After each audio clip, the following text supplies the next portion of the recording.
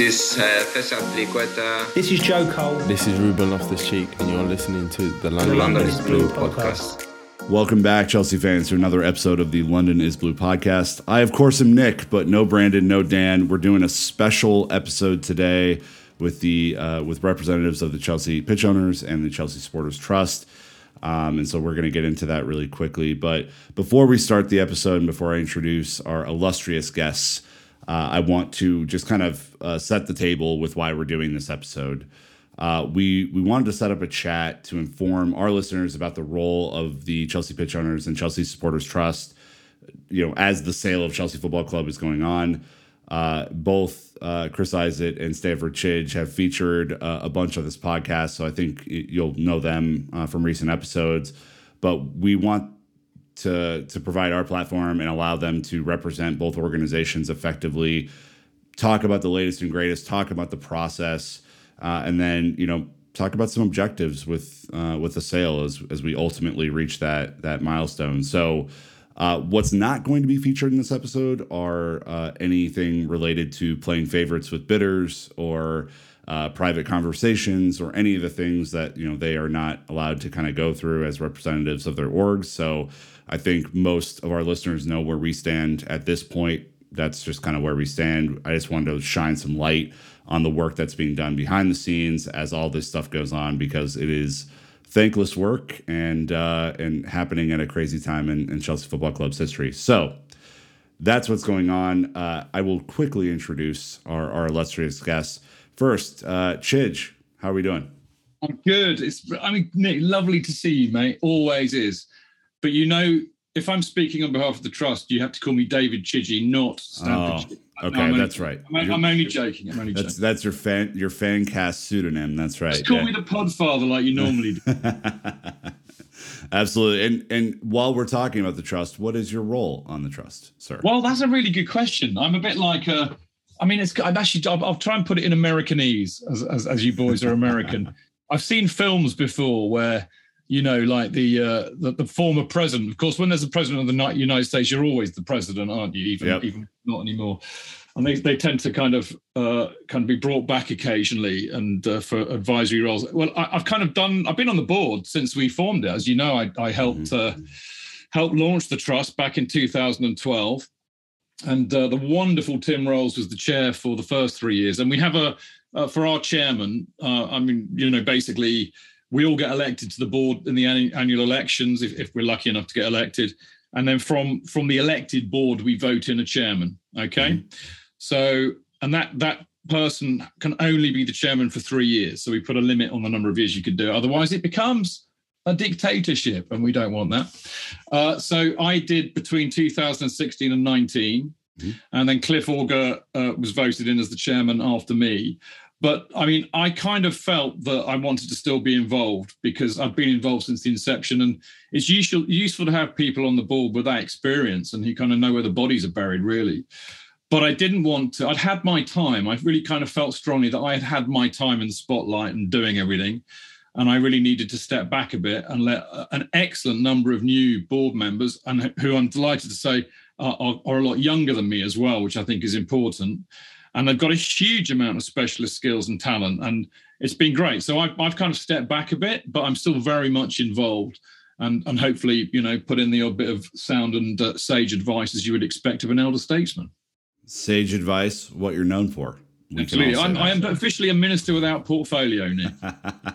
Wonderful. Well, I'm also pleased to welcome back Chris Isaac, who is a part of the Chelsea Pitch Owners. Chris, how are you doing? And can you share a little bit about your role at CPO? Yes, Nick. Thanks very much for having me on again, and great to be in such illustrious company with the great man, Chidge, and looking forward to having a bit of a chat and chewing the fat around what's been going on. As I'm sure everybody knows, Chelsea Pitch Owners is the company owned by fans who bought shares, and the pitch owners owns the freehold to Stamford Bridge. So an integral part of the process involved in any bidder coming on to buy the club. So it's an important role that we have to play representing the fans, and we have something like 14,000. I was going to say 13,000. We've had such a fantastic last 4 or 5 weeks, the numbers are skyrocketing as we speak. So I'm going to say 14,000 shareholders from around about 45 countries around the world, who own a huge number of the shares that were set up when the company was formed back in 1993. There are 6 directors on Chelsea Pitch Owners currently. We put ourselves up for re-election every year at the AGM. And at the moment, I am the chair. I don't believe there's a fixed time limit on that role. But again, we're up for re-election every year, so any time that can change. But again, we have a strong team of directors. We have some great legal minds in the business. We have very, very strong corporate experience on the directors board, and we have some strong finance as well. So a very good mixture of PR, finance, legal, everything. So it's a really good mix, particularly what's going on at the moment. So we get a good and the amount of costs that we have, and we reach into all parts of the process, which has been very handy over the last.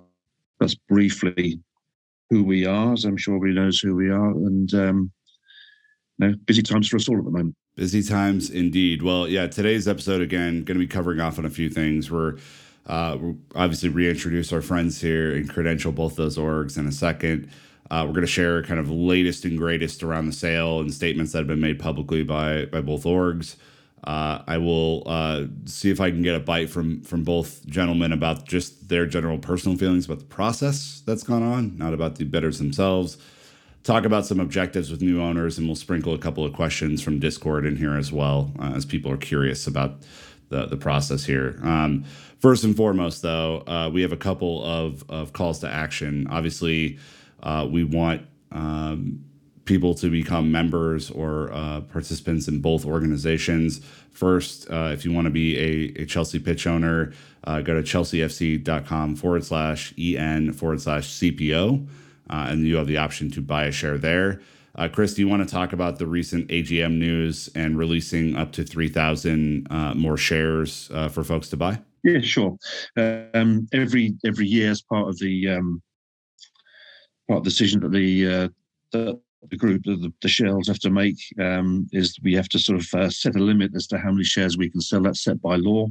At the moment, we have the opportunity to sell up to 3,000 shares.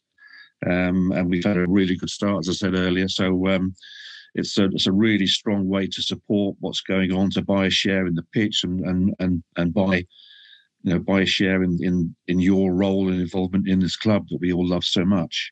There's no upper limit to the amount of shares you can buy. You can buy them for yourself or for your family. They make great presents for kids, parents, uncles, aunties, you name it.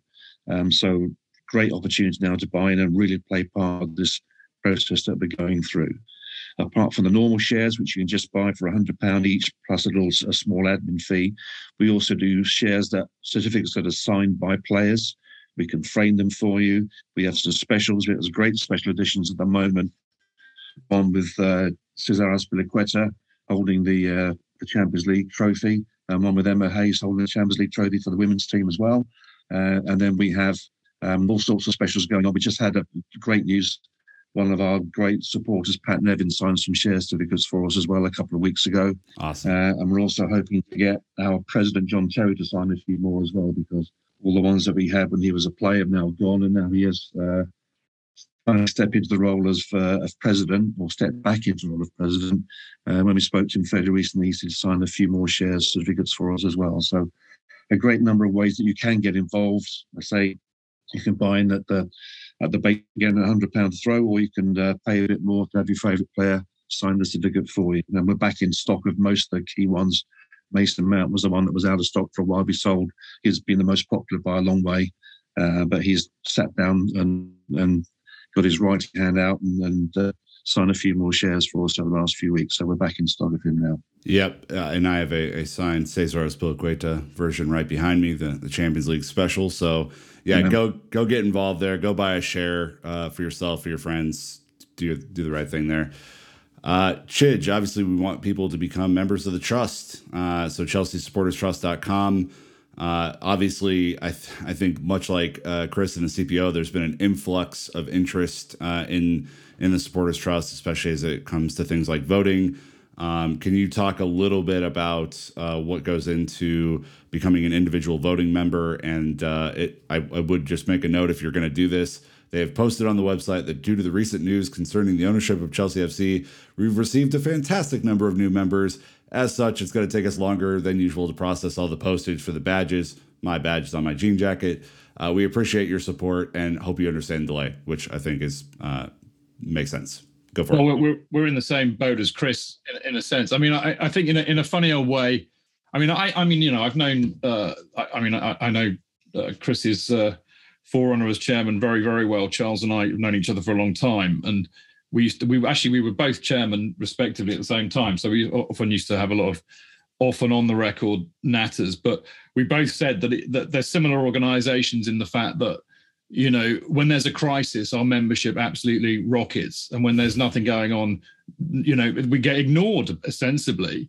I mean, I would say for the trust, it trickles along, and it always does, because with the best will in the world, to permeate people's consciousness is massively. I mean, you know, Chris knows this. I mean, I plug both the trust and, you know, to join the trust and buy CPO shares on every show I do.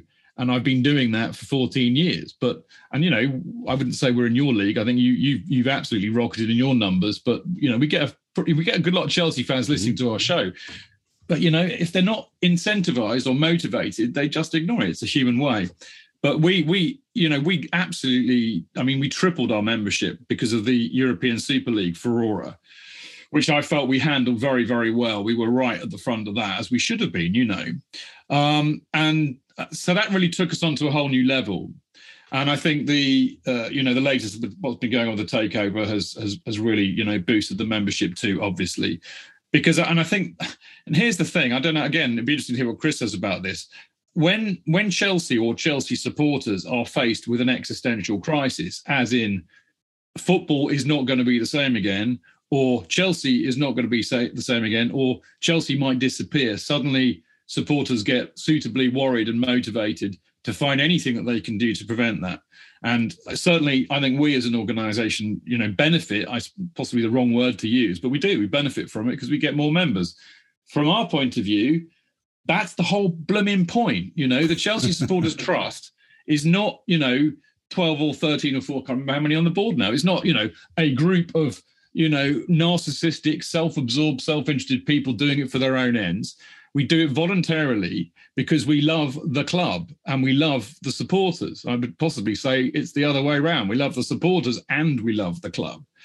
And we'll do everything in our power to get the supporters' voice heard by the people it needs to be heard by. And I mean, you've probably seen all sorts of slanderous rubbish on Twitter from certain people saying that we're being paid off, you know, we're just wanting a place on the board, you know, privately. All this absolutely nonsense. We don't make a penny out of it ourselves. In fact, it costs us money, and we do it for love. And we don't even do it for the ego, Nick. I've got the fan cast for that. I don't need the trust to provide me with a big ego. And anyway, I've got a big enough ego already. Yeah, I was about to say. I mean, I got in there before you. how much more do you need? Look. Right. Become a member of the trust. It's £5 a year. It literally couldn't be less money, or you're stealing it. So, Chidge, with your $5 voting membership, a couple of quick notes on that, please. Yeah, I mean, look, you're absolutely right. I mean, look, cheap is obviously a relative term, isn't it? Sure. But £5 a year, you know, that's less than a pint in the Cock Tavern, as you well know. So yeah, I think it's pretty. And we always. I mean, there are, you know, other trusts like Arsenal. Certainly, they charge 20, 30 quid a year, but we never wanted to do that. We wanted to make it accessible to as wide a group of people as possible. And we recognise that Chelsea is a worldwide club now. So, you know, I would hate to you know, use that pejoratively, but there are going to be places in the world where £5, you know, is a lot of money. So we always wanted to make sure that the entry point was very, very reasonable, and we think it is. Sure. You obviously get a lovely shiny badge, which are much cherished and much loved. And we were very lucky that the the club allowed us to do that because, of course, we're technically using the Chelsea crest. So, you have to get that authorized. But they're lovely badges. But that's not really the point. The point is that it's a membership-driven democratic organization, one member, one vote. So what we do, everything that we do is on behalf of the members. Okay, we have to take some decisions because we can't ask the members on every decision that has to be made. But we are accountable to the membership, and unlike the CPO, that accountability comes in the form of an AGM and an election every year. If they don't like what we do, they can vote us off and they can constitute a new board. They can only do that if they've paid their £5 to be a member. And if they want to put a policy idea forward as a motion at the AGM, again, if they're a member, they can do that.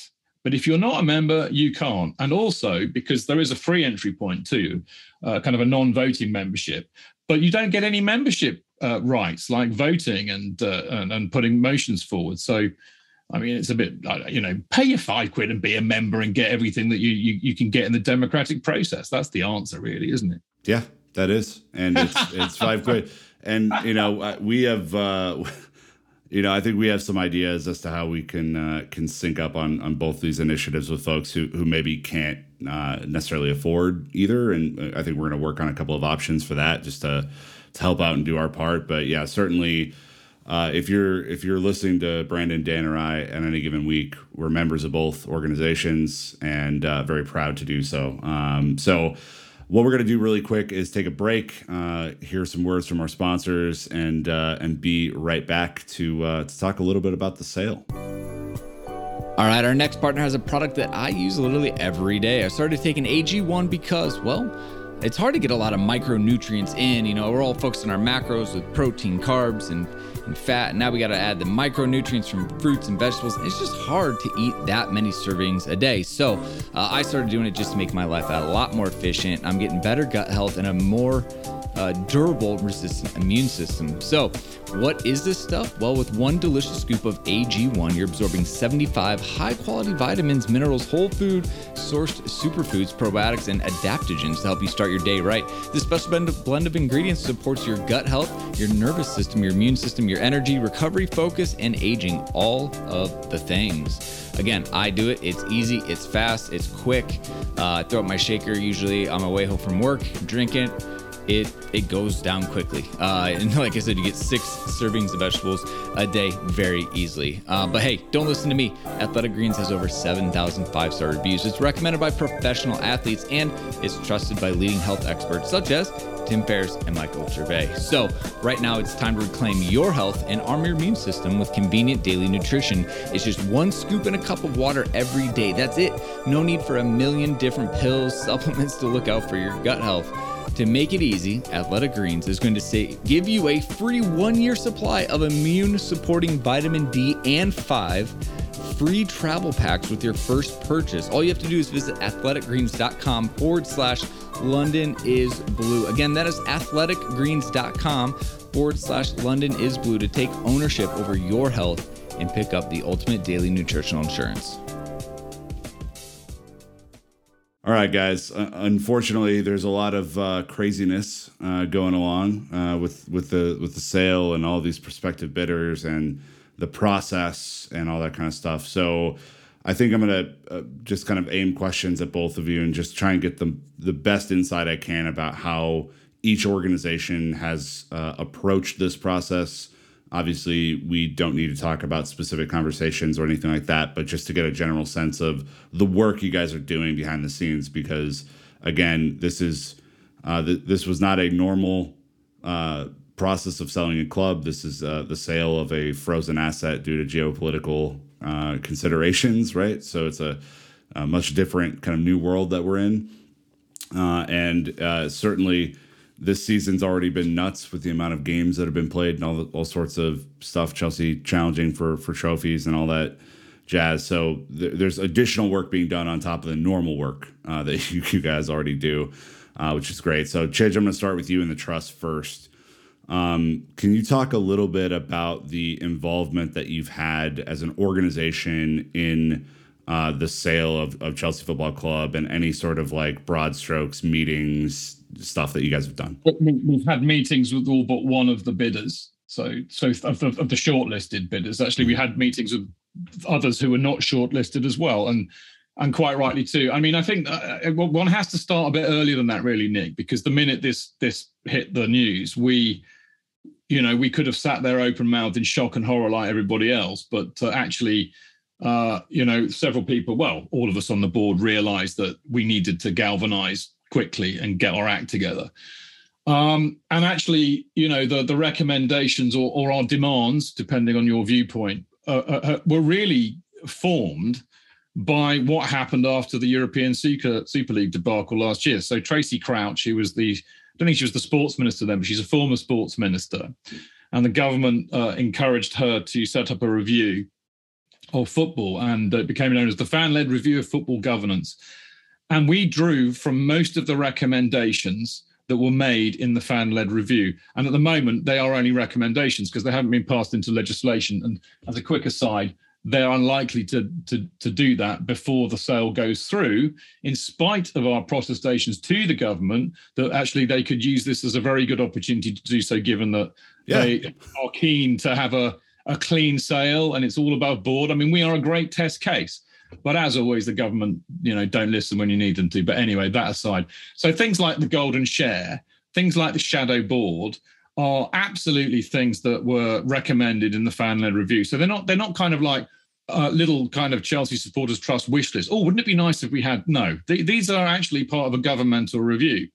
We had to tailor it a little bit towards Chelsea. And we thought, look, we might only ever get one shot at this.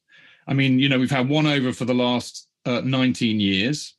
I won't be on the board in 19 years' time. I'd be lucky if I'm still not pushing up the daisies. But the previous owner was there for he was there for 20 years.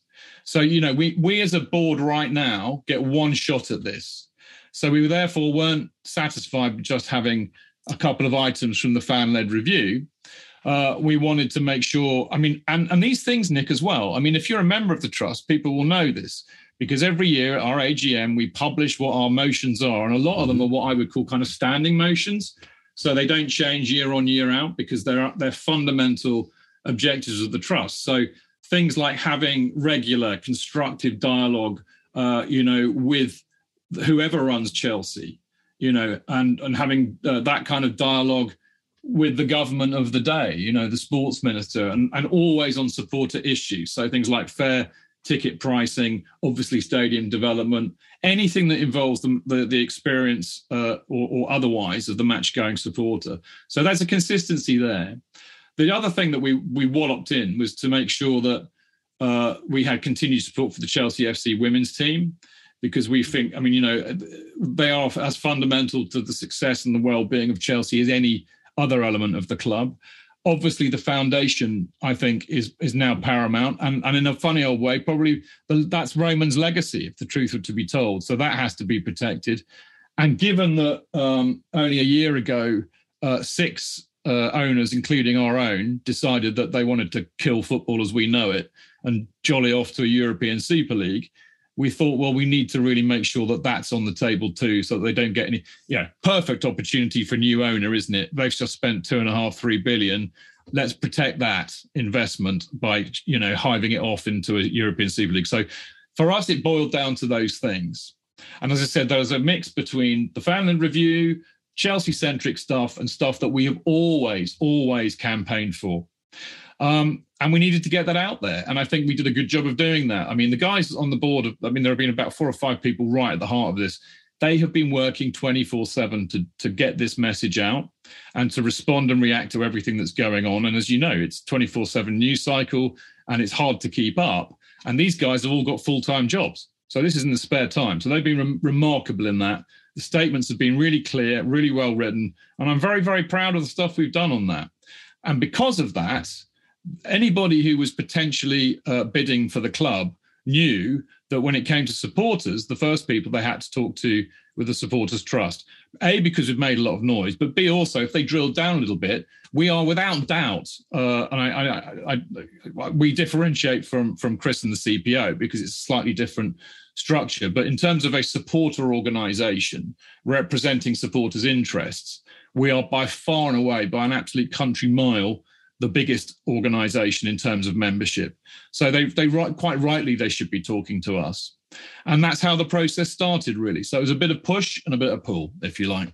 Can you describe why it's critical for potential bidders to communicate with the trust? And then I'll pass that question along to Chris as well with CPO, because you could be forgiven for thinking, oh, I'm spending $2.5 billion on a thing. Why do I have to talk to anyone about it? Well, quite. I think one of the reasons they felt they had to is because we particularly made a lot of noise about it. And I have to be really, really honest, because I mean, I love the CPO. I mean, I'll joke with Chris on this. He doesn't know this, but I'm one of the strange people who didn't trust Ken Bates at all and didn't buy one when they first came out. It took me years to think, oh, actually, no, I get it. Okay. But I mean, here's the thing, Chris. The minute the news was out, okay, the news broke. I remember it well. I was about to go into a meeting at 10 o'clock, and the news broke, and it was like, oh my God. The minute I got home after that meeting, what was the first thing I did? I bought another CPO share. So, you know, the CPO are very, very different. And actually, I know we do actually work quite closely together as organizations. And one of our motions is to always support the CPO and everything that it stands for. But actually, the fact that the CPO owns the freehold to, you know, Stamford Bridge is actually one of the asks within the golden share concept. Mm-hmm. So Chelsea is uniquely situated, or Chelsea supporters are uniquely situated in the fact that we have some sort of protection. But nevertheless, we made a lot of noise, so they realised that they had to come to us. But we've worked very hard over 12 years, you know, getting the right kind of contacts. And luckily we have some pretty good political connections within the organisation. So we were right in the faces of not just the government in terms of the Department of Culture, Media and Sport, but it's not just the minister. There are, you know, private secretaries and all that kind of thing. Also the shadow DCMS, both the Liberal Democrats and the Labour Party are the official opposition. So, you know, you have to galvanise the supporters by getting the message across and saying, look, we are here for you. You are us. We are you. We got the best chance of getting your voice heard, number one. You've got to hit the media like we did, and we've been blasting the media to keep getting that message across. And we also have to get out there with government as well in the politics of it and get your hands dirty there. And I think if you coalesce that together as successfully as we did, then anybody who bids for the club know that they have to talk to us. However, quite rightly, at the end of the day, yes, we're all Chelsea supporters, so we speak as Chelsea supporters. But, you know, we're a representative organisation and we are accountable to our members. So the only people that we can speak on behalf, literally, are our membership. We cannot speak for all Chelsea supporters because apparently there are 90 million. Much as I'd love to have 90 million as members of the trust, we don't have 90 million. So we have to recognise that too and not be too up our own rear end and too patronising, arrogant and pompous. We have to recognise these facts too. But we are the biggest supporter organisation. There's no doubt about that. So in terms of representation, we're the biggest. And of course, we're democratic. You know, there is no other Chelsea supporters organisation that is constituted democratically, one member, one vote. So I think for me, it's pretty clear. Chris, I'm going to pass that question along to you. Why is it so important that prospective bidders communicate with CPO? I think you guys have a more, like, not a more interesting scenario, but a different scenario in terms of having the freehold. Yeah, it is a different situation that we're in.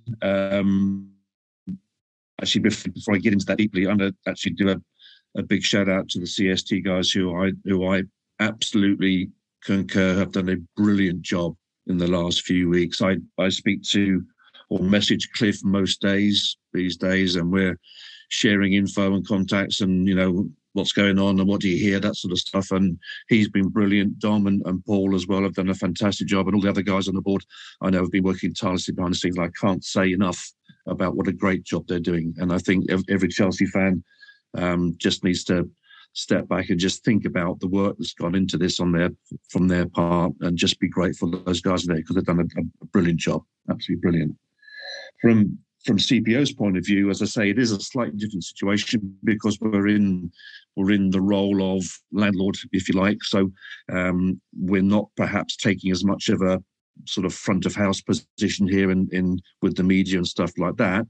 Although having said that, we have responded to media requests from all over the world, all hours of the day and night, the whole thing, just to try and put our perspective over, because in spite of the work that we try to do, or we think we've done, the role of CPO and what it actually stands for isn't as widely known or as widely understood as we'd like to be. So a lot of the work that we've done has been educational in informing about what we do and why it is important that prospective owners do have an understanding about CPO and be prepared to work with us and talk to us.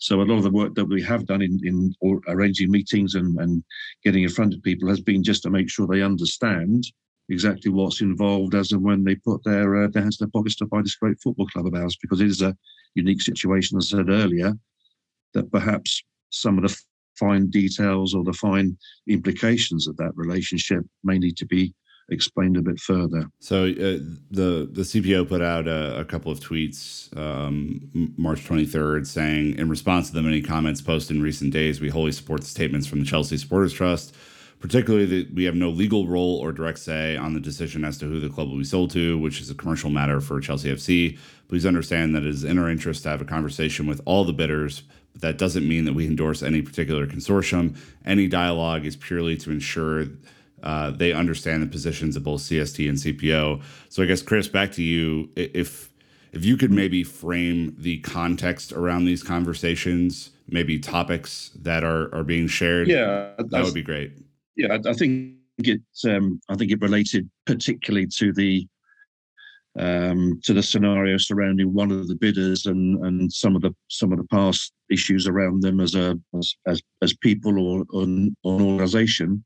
And it seemed to me from some of the comments that I was hearing, and I think the CST guys will probably agree, that we were being criticised for actually wanting to talk to some of the people. But obviously our role, as we made the point, we don't have a role in deciding who buys the club, but we do have a role in representing shareholders, stroke fans, members, to make sure that whoever does come in to buy the club is fully aware of the thoughts and the processes involved, and make sure that whatever, if you are going to walk through the door as the new owner, you actually get it. You actually understand what the legacy, the community, the whole thing, and why people are going to be perhaps holding some very, very strong views about things that may have happened in the past. I think that was just really to clarify that we have every right and responsibility to talk to every moving part in this process to make sure that everything is very clear. Can I just pop in and add to that, actually, Nick, because Chris makes a brilliant point there, and he's absolutely right.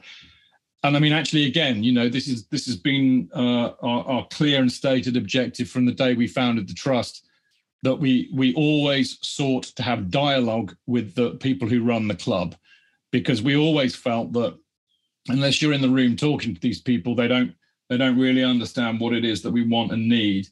And okay, anybody can organize a protest and attack the club, with baseball bats in hand, but it's not really going to solve the issue, because ultimately the supporters, we all want to go and watch Chelsea every week. We don't want to be shut out of that. So the only way that ever gets resolved is dialogue. And in this scenario, we have to have that same viewpoint. We don't have, as Chris said, people are saying the trust are going to be kingmakers. We're not at all. We have absolutely no say in who will be the winning bid and who the Rain Group and the existing ownership choose. It's a commercial decision. It has nothing to do with us, other than the fact that it will affect and impact us. So we're not kingmakers at all, but we have to act professionally on behalf of our members to make sure that they get their voice heard. So we have to talk to these people. And more to the point, I know we all have personal views. I could sit here with over a pint or five with you, Nick, and hopefully sometime in May I'll do that, because I know you're coming over. So, yep. I'm happy to bore you stupid with my personal views on it, but I have to park that when we're on the trust, because the fundamental reason for that is that one of these guys is going to be the owner of Chelsea. And if we shut ourselves out of that dialogue now, then who the hell's going to be speaking up for supporters? So we have to retain the goodwill. We have to do it in good faith. We have to be respectful and professional as well. Mm-hmm. We're dealing with some very serious people here. People who have got £3 billion to spend are not stupid. They're also incredibly well represented by some of the best PR agencies and some of the best legal minds in the world. And we are amateurs and we are volunteers. So we've had to massively up our game. But the minimum we can do is be professional in what we do and how we act and behave, because we could end up having to be in the room with these people batting for the supporters in 6 months, years, 5 years' time. It's a really good point, right? Because, again, our own personal views, and I think most folks know how the three main hosts on our show feel about this process and about some of the particular bidders who have been mentioned in the past, and I have a particularly difficult relationship with one of them,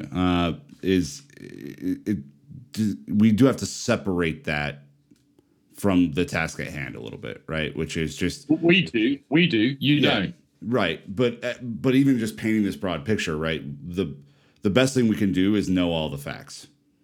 Yeah. Right? If you know all the facts, then you can make better decisions, right? And I think knowing all the facts is not only coming out of discussions that you guys are having behind closed doors with these folks, but also through some of the reporting that's being done by journalists that we know and respect. And it paints a clearer picture, I think, for supporters who are not in those meetings, who are not reporting those stories, as to what type of owner this new potential owner will be, right? And I think that's a really important deal. So I guess in a broad stroke, you guys are both having discussions with potential bidders about key areas of impact, right, for both the trust and for CPO as it pertains to their bid, about their philosophy. Can one of you kind of paint the picture as to like the topics of discussion in these sessions, or is it kind of a meet and greet, get to know you type of thing? You want to go first, Chris, or do you want me to? I'm happy to go first. I think that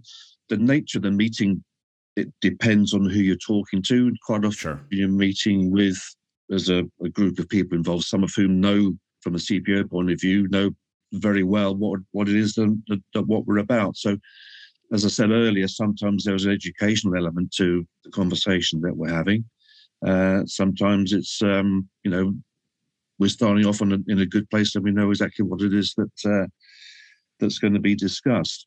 One of the first things that we do is to make it clear that we're not representing Supporters Trust, although we fully support them and endorse the statements which they're making, and we don't want to get drawn into the conversations that we know they're going to be having. So we'd like to draw a fairly clear line about that. Our agenda is very clear. Our agenda is that we have responsibilities for the stadium. So we want to understand what the plans are or the intentions are for development or moving or whatever that happens to be. And that's an open question. Tell us what your plans are, what do you think? We'll talk around that. And obviously, has been well documented, we have a loan that's currently in place with a football club that we want to find a way to get that loan waived, removed, bought out, whatever. Mm-hmm. And there are vehicles that we're discussing with them as to achieve that goal in the most efficient way for the benefit of CPO and also the club as well. But I say it's always an interesting situation to be in, and we find that the conversations that we're having are very cooperative, very collaborative, and at the moment, as it stands, I think we have a good chance, whichever way this goes, of going a long way towards meeting our objectives. Brilliant. Chidge, what about you? Well, I mean, it's much the same, and I mean, at the end of the day, they're trying to find out about us, and we're trying to find out about them. Like Chris, we've been absolutely crystal clear and consistent all the way down the line. But what this is not necessarily a horse trading negotiation. This is not like what you do in your day job, mate. I know what you're like. This is not horse trading and negotiating. I love that Al Pacino. Is it Al Pacino? We're always negotiating. Yeah, everything's a negotiation. Exactly. It's not that, because the reality is these are guys who are spending £3 billion on running the club. We don't really have any control over what they want to do or what they say or whatever. So we just have to keep drumming on with our message. the interesting thing is, as Chris was saying, I think most have been, all the meetings to my knowledge, and I should state for the record, I've not been involved in any of the meetings because Cliff is the chairman and Paul's been involved, Dom has, a couple of the others on the board too. I'm also down in Winchester, which makes it bloody inconvenient for me to get up there and have these meetings, even if they're on Zoom. I'm busy doing my day job, so, But from my understanding is they've all been cordial, they've all been polite and professional, they've all been very reasonable with grown-up people in the room on our side and theirs. And actually, from what I know, you'll know this too, because the media, here's the other thing with most of the bids, they're pretty keen to tell the media what they've been up to as well. So you know very well what they've been doing, and they've been very amenable to certainly thinking about. I don't think there have been any concrete promises, and I don't think, the other thing that I would say is, ideally, we would want some sort of a binding agreement, wouldn't we? But whether we get that or not is a moot point. That's why we were so keen on getting the government to kind of jump in there and try and make that happen. But the trouble is that, it's a bit like all beauty contests or elections, isn't it? The proof of the pudding, as always, will be in the eating. Mm-hmm. But we've made it clear what we want, and they may well promise that. And then let's see if they deliver it. So I judge for the sake of not talking about particular bids, I'm going to skip over some of the things that we've already covered off on with the survey about the Ricketts family. I think that's been well documented. But one thing I did want to bring up with the trust is that obviously Paul Canaville's presence in this process has increased as we've narrowed, and he is certainly doing a job on behalf of supporters to better align, these potential bidders' interests and approach with what we know of support, a large majority of supporters within the club and how the club views itself right now. Can you maybe talk about his role, and then I will join you in condemning any abuse that he's received for doing a job that he shouldn't have had to do in the first place? Well, hallelujah to both.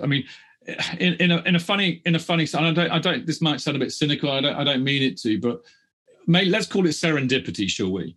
The fact that with the Ricketts bid, there was such a lot of noise about their racism, and I suppose I should say alleged racism and homophobia and all the rest of it, the Islamophobia.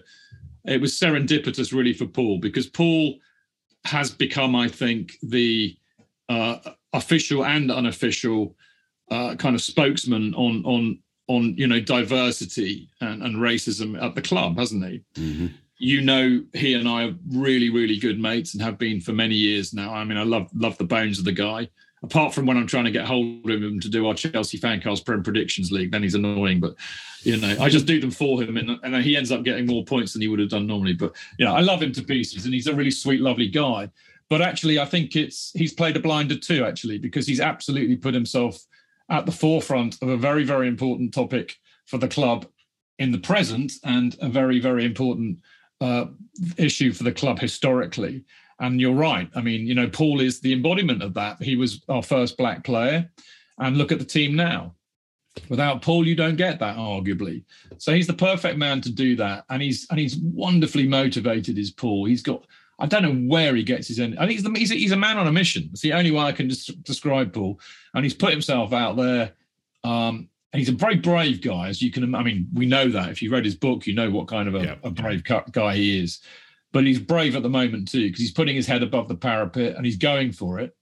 And unfortunately, because this is a very emotive time for all supporters, because of the uncertainty, because of the obvious change, things do get a bit split, don't they? And, you get a bit of factionalism coming in, and people can't tolerate that difference, ironically. And of course, Paul gets, and Twitter, you're an easy target, aren't you? But Paul's a big guy. He's a grown up. He can take it. And he has far more people backing him and loving him than are criticizing him. So he'll be fine. I'm sure of that. And I hope that he does get some sort of a role. Whoever owns the club, they do recognize that, because you won't find a better champion for those issues than Paul. Yeah, I called Paul, kind of gave Canners the soul of the club moniker the other day, because I think that is like at the heart of all the diversity, equity, and inclusion issues. Is the face of that is Paul, for better or for worse. And I wish that the situation hadn't have been as such where he had to step forward and kind of represent that interest. But I'm glad that he did, and certainly hope that those discussions have become easier as every bidder has kind of come through. I mean, the thing is, Nick, he's got a seat at the table. Mm-hmm. And I mean, and I don't mean this out of any disrespect to Paul. Effectively, it's a single issue that he's dealing with. He is the best person to deal with that single issue, but it's an issue that we also take very seriously. Yep. And are mandated so to do. And I'm sure Chris and the CPO would as well. But our remit is much, much broader. We have to cover all the bases and all the issues. But I don't see it as any hindrance at all, Paul going for it on that issue. As I said, he is the best equipped to do it. And the more people that are getting in there, wading in and making everybody's case, whether it be a single issue or the broad issues, the better in my book. Yeah. We have a couple of quick questions from our Discord community that we'll pass around really quick, and then we'll kind of close on some action items. The first is has already been talked about, which is from Millhouse. What can they tell us about any meetings they've had with potential new owners? We just covered off on all that, so hopefully that answers your question. I could throw a quick one in which we didn't talk about. But I mean, and I'm sorry to kind of butt in again, Chris, but you also have to understand that there's only a limited amount of things that we are allowed to say. I mean, a lot of these meetings, I mean, I haven't been there and I'm not entirely sure, but it's not unusual that you'll be subject to a non-disclosure agreement, because a lot of what you'll be discussing will be sensitive information that will have a commercial knock-on. So what they don't want is you to be writing contemporaneous notes and then publishing it the next day. And that's what I mean when I say we have to go in there and negotiate or make our case to these people in a professional manner. And a professional manner means respecting those kind of boundaries. So we can't go out the meeting and tell everybody what's going on. We just can't, not even to the membership at the moment. And for us, that's a very hard thing to do because we are accountable and responsible for them. But, there are legal issues here. There's some very serious people with deep pockets. You don't want to piss them off. You could find yourself very poor very quickly. Chris, anything else you want to add on that front? No, that's. I mean, we covered off a few minutes ago, and there are things that we're just not in a position to talk about. We as the trusted, we laid out our agenda very early on, and we've been using that as a benchmark for all the discussions that we've been that have been taking place. All right, so we got one from /JB007. He wants to know a little bit more about the golden share concept, because I think this is being conflated with other things right now, and it'd probably be a good idea, Chidge, to maybe separate the two things a little bit. How does one get involved in it beyond the current avenues in the process? How does it come to pass? Sounds like it's a governmental issue more than anything, right? Like from a legal perspective? I'm going to be very, very honest with you. It's been a flaming pain in the arse. And the reason for that is because we didn't call it a golden share. Tracy Crouch in the fan-led review called it a golden share. And therefore it's been open to a massive, massive misinterpretation. I mean, it is not a share in the sense that, the fact that I have a share, well, I have two now. I have two shares in the CPO, has a monetary value. So their face value is 200 quid. And it gives me 2 votes in the AGM and on all the motions that they put forward and voting for Chris and people like that. So it has tangible and monetary value and tangible power, if you like, in terms of my right to vote. The golden share is not a share like that at all. I mean, it's basically a vehicle. It's more of a symbol, really. So what it allows is for the organization, which is mooted to be a supporter organization.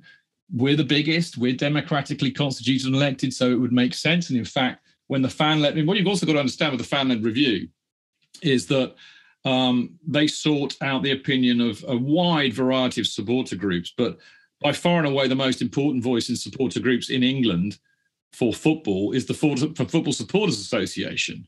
Now, when we were formed in 2012, there was another organisation called Supporters Direct. And the Supporters Direct organisation was really an umbrella organisation for every football club trust in the country. And they were looking predominantly at more lower league clubs who have a genuine chance of their fans owning the club. So they kind of set up a constitutional structure by which, to make that happen. But the principles remain the same, whether you're a Premier League club or a League Division 2 club. And so, so we were all individual trusts, but we were backed by this umbrella organization who took on the more lobbying role and in the corridors of power and represented us as one voice. They merged with the Football Supporters Federation, with whom we were also members, to create the Football Supporters Association. So they are our umbrella. We all belong to them, and we all speak with one voice in the corridors of power at government. And they were very, very, very, very involved with the fan-led review. And I think that's an important point to consider when you're a member of the Supporters Trust, because, okay, yeah, you'll be a Chelsea Supporters Trust member, and you have one member, one vote, and you get your voice heard to us, and we represent you to the club. But on the wider issue of football in general, you're part of a much, much bigger organisation in the FSA that has real clout. I mean, every time there's a massive crisis in England in football, the FSA and their representatives are right there front and centre. So that is important. Anyway, going back to the golden share, basically the idea is that an organisation holds this kind of not literal tangible thing, the idea of a thing, and it enables them to have a veto over issues that are deemed to be massively important to supporters, usually for emotional reasons, and not necessarily, tangible or concrete or commercial or money oriented, although of course a lot of them will be as well. But that includes things like, the stadium, keeping the stadium and where it is, the location really. I think we all agree we probably need a new stadium, but the location, the badge is important to people. That's why we badgered Roman so hard within the first 2 years of him being at the club to go back to the old bloody badge and get rid of the Millwall one that Bates introduced. So the badge, the colour, we play in blue, man. It's pretty simple. We like it. So all of those kind of things that have a very, I think, emotionally driven aspect to them, which we would like to remain, because it's what the culture and the history and the legacy of the club is all about. So that's it. There's no monetary value. It doesn't give us any power over anybody per se, apart from protecting the cultural and historical legacy of the club that the supporters really love. Is that clear, or do you need me to drill down a bit more? Clear as mud, Chidge. All right, mate. Thank you. It's supposed to be clear as Waterford crystal, Nick. Yeah. That's what we want. I'm going back to you with the last one here, Chris. Snacks goes, if, and that's a big if, the new owners forgive the CPO loan that exists that we talked about a couple weeks ago. What is the next top priority in line for the CPO? Are there any particular campaigns or things on the horizon that you guys might do with a little bit more financial freedom? Okay. Well, the first thing to say is that there is no upper limit on the number of shares that can be sold, or number of shareholders that can buy in to be a member of CPO. So just because the CPO may have found a way to sell enough shares or whatever to get the loan paid off, that doesn't mean it finishes. There is still work to do. Chelsea Pitch Owners is a public limited company, so still has to hold AGMs, still has to publish annual accounts, still has to be responsible to its shareholders for its activities. And there are day-to-day activities and administrative needs that need to be fulfilled every day of the year. So there are running costs that have to be met. So shares will still need to be sold. We'll still need to try and hold the annual lunch, to do any other merchandise efforts that we can put together over that period, and literally keep running as an organisation. That's what we're there for. And there'll be a lease currently standing another 170 years, so we have to be in existence for 170 years, basically. I might not last all those 170 years, but we'll see. And there has to be an organisation beyond that time. So there is no end just because we may or may not find a way to get the loan paid off. Okay, so more work. Chidge, assuming that the new owners do everything that you and the rest of the trust board say, what's kind of the hot list for you guys with any new owner coming in? Is there a particular initiative that is being kind of prioritized over others, or is there kind of a flat structure of those initiatives across the board? That's a good question, actually, Nick. I mean, it would be very easy to me to say that they're all equally important, and in a sense, they all are. I mean, that's why we thought long and hard before committing to paper and statements what we were asking for. The first among equals, though, I would imagine would have to be the golden share items, and also the dialogue with the club. And the dialogue with the club is really kind of constituted, or supporter dialogue with the club is really put within the shadow board idea.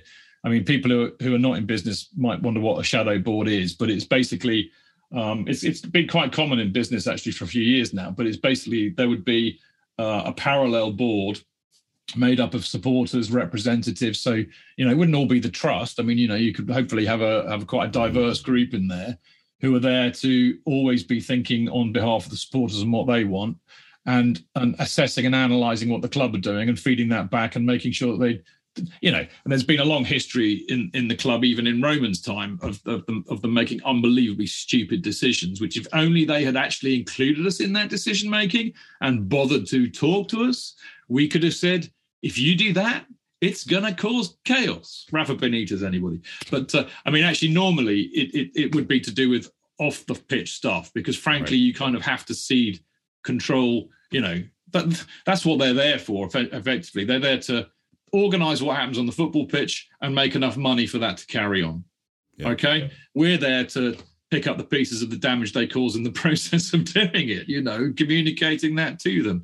So, yeah, sorry, long-winded answer again, as always from me, Nick. But, yeah, I'd say the golden share and the shadow board. But, frankly, they're all massively important, every single one of them. And I hope that they listen and take that on board.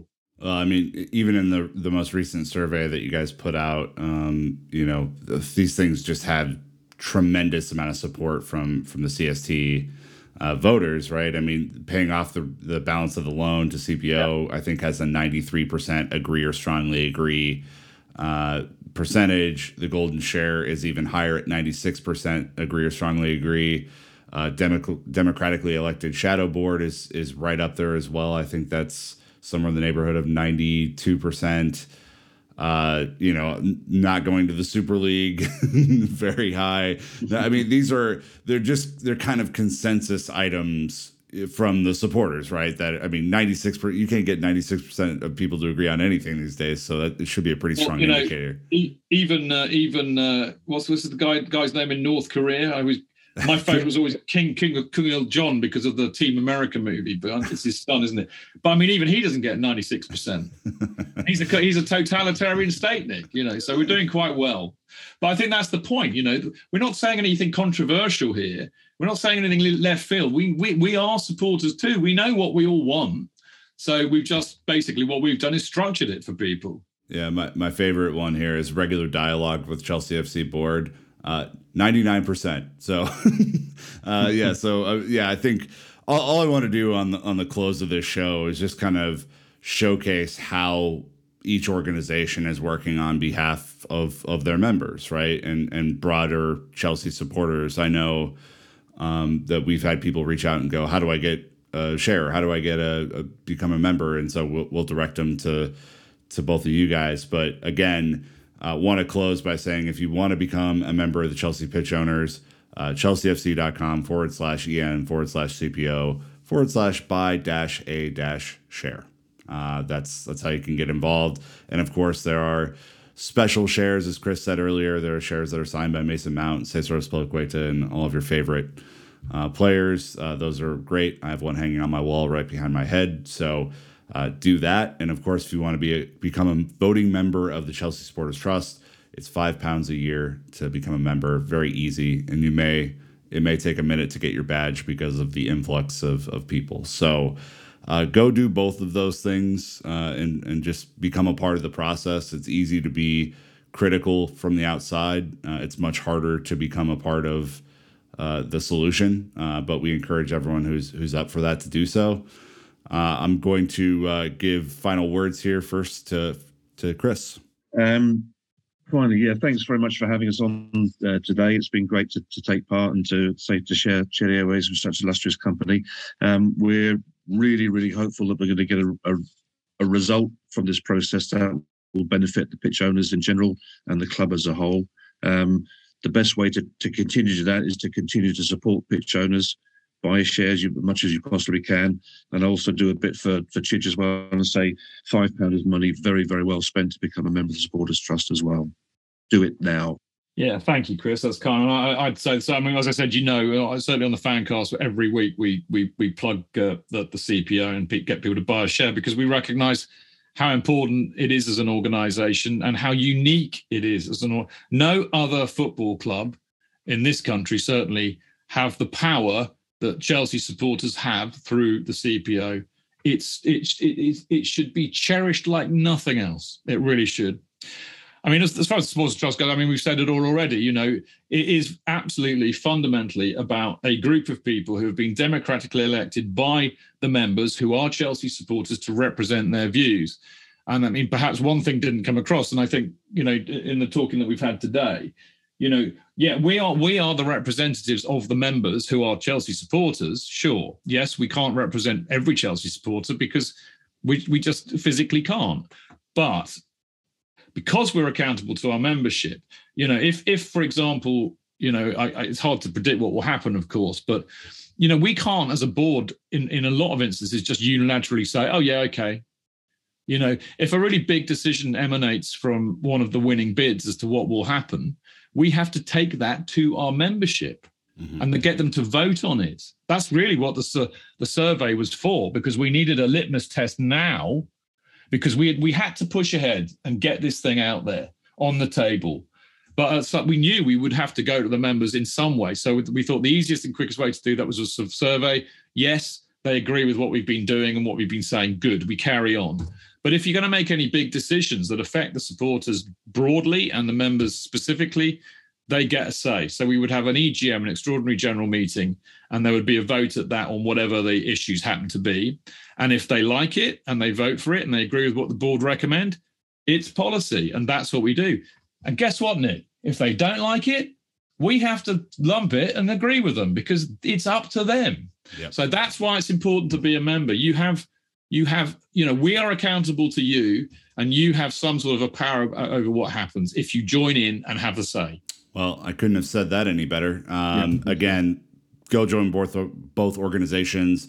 Really thankful to both of you guys for joining, kind of shedding some light on the process. We'll be getting those beers in less than a month, Chidge. So I can't wait, mate. Very excited. We have 2 years of catching up to do, so very excited about that. But look, guys, I hope this helps. I hope this helps shed some light on everything that's going on.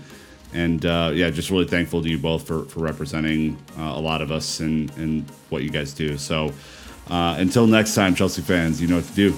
Keep the blue flag flying high.